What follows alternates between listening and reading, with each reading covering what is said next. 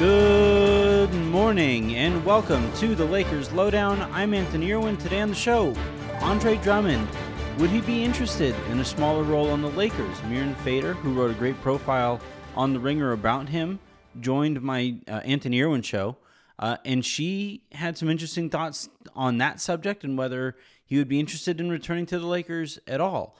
We have that, plus the initial mock drafts are coming out. Who might the Lakers be taking? All that here in a bit. I had Miran Fader of The Ringer on the Anthony Irwin show today. We discussed a lot about Giannis. She wrote a book about Giannis that comes out in August. You guys can pre-order that. But we also discussed a profile that she wrote on Andre Drummond. And it came out at the time where a lot of Laker fans were kind of frustrated with him and the role that he was playing on the Lakers and the way that things were going and the chemistry between him and Anthony Davis on the court. And I was kind of curious, given the time that she spent around him, what she thought about what kind of role he would accept on a team that would have championship aspirations. And she had this to say. So, of course, without those guys in there, he's going to struggle because, again, he's not that cornerstone focal offense player. He's not built for that. That's not what he's supposed to do. Do you think he recognizes that, though? Like, just do you think he does? Yes. And he doesn't, he actually, that's one of the things I really liked about doing the story is that he didn't want to be that focal person anymore. He wanted to sacrifice. He's totally okay with that. Here's the thing with Andre Drummond. If he is open to, and as Miran pointed out, she thinks that he is, but if he's open to competing for the right role that it would take to just fit in with a championship team, that's perfect. That's fine. If he wants to come at the veterans minimum, which according to his Instagram comments, he is not, but if he came over to the Lakers on a veterans minimum contract and accepted that role and then was okay with the adjustments that Frank Vogel has to make, not just over the course of the season, but especially heading into the postseason, where I would hope that Anthony Davis plays almost 80-90% of his minutes at the 5 anyway. So if that is something that he is open to, Andre Drummond that makes him a great role player, the kind of player who you would like to keep around. And there's no reason not to trust Miran on this. She spent a lot more time than I have. So with this new information, I'm willing to be a little bit more flexible on the idea of Drummond coming back. Just, it has to be the right circumstances. Elsewhere, with the NBA draft, I guess about a month away, the mock drafts have started, and the draft analysis on what the Lakers might be doing with the number 22 overall pick in this upcoming draft, that's starting to take shape. And I think it's really kind of interesting. We're already getting something close to, not necessarily a consensus because there are two names, but the fact that across 5 different mock drafts from SB Nation, Bleacher Report, The Athletic, ESPN, and The Ringer, that there are only 2 names that are coming up so far. So those 2 names so far are Cameron Thomas, a guard from LSU, and Chris Duarte from Oregon, also a guard. I think it's interesting that the player that they have go into the Lakers here would be a guard.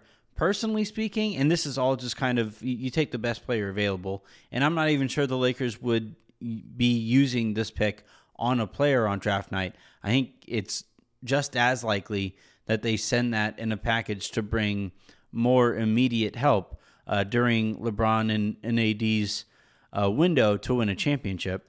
But still, you have to look at these options here. And Christian Rivas of our team at Silver Screen and Roll wrote up a little bit on Chris. For some reason, I can't say Chris Duarte. And here's what he had to say. The first thing we need to address is Duarte's age. Duarte turns 24 in June and is expected to be the oldest player selected in the 2021 NBA draft. It's also worth noting that Duarte only played at Oregon for 2 years because he played basketball at the junior college level before that. But even with those things working against him, he's one of the most interesting prospects that's expected to be available in the late first round. While his upside might not be high, his floor as a shooter is something that a lot of teams, including the Lakers, might value. In his senior season with the Ducks, Duarte averaged 17.1 points per game on 53% shooting from the field and 42% shooting from three-point range. His impressive numbers earned him the Jerry West Award, which is awarded to the best shooting guard in the nation on an annual basis. He was the first player in Pac-12 history to win the award.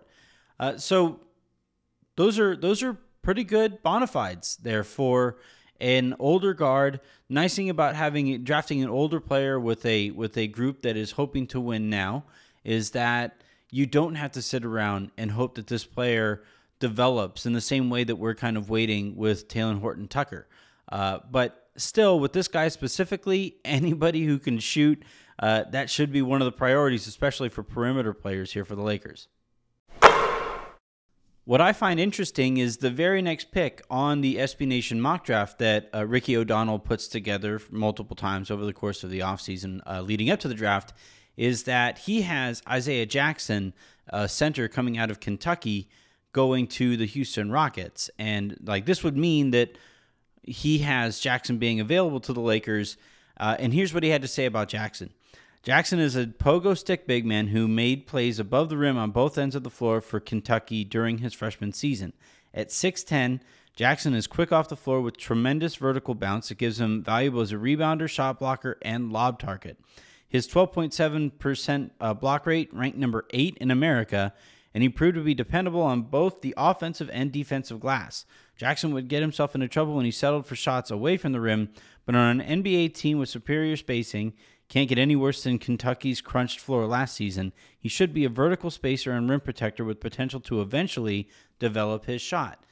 That is a very intriguing player in my eyes for the Lakers. I like the idea of using a draft pick on a player who would play a very narrow role. You basically just put him on the court, tell him, hey, block shots on that end, try not to look too ridiculous, trying to guard guards in space also on that end, and then on the other end, just jump, catch, dunk.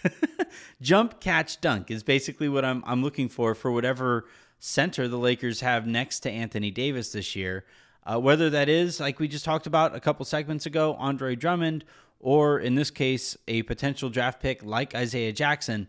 If the Lakers do have a center next to Anthony Davis this year, they have to be able to space the floor either vertically or laterally by way of shooting.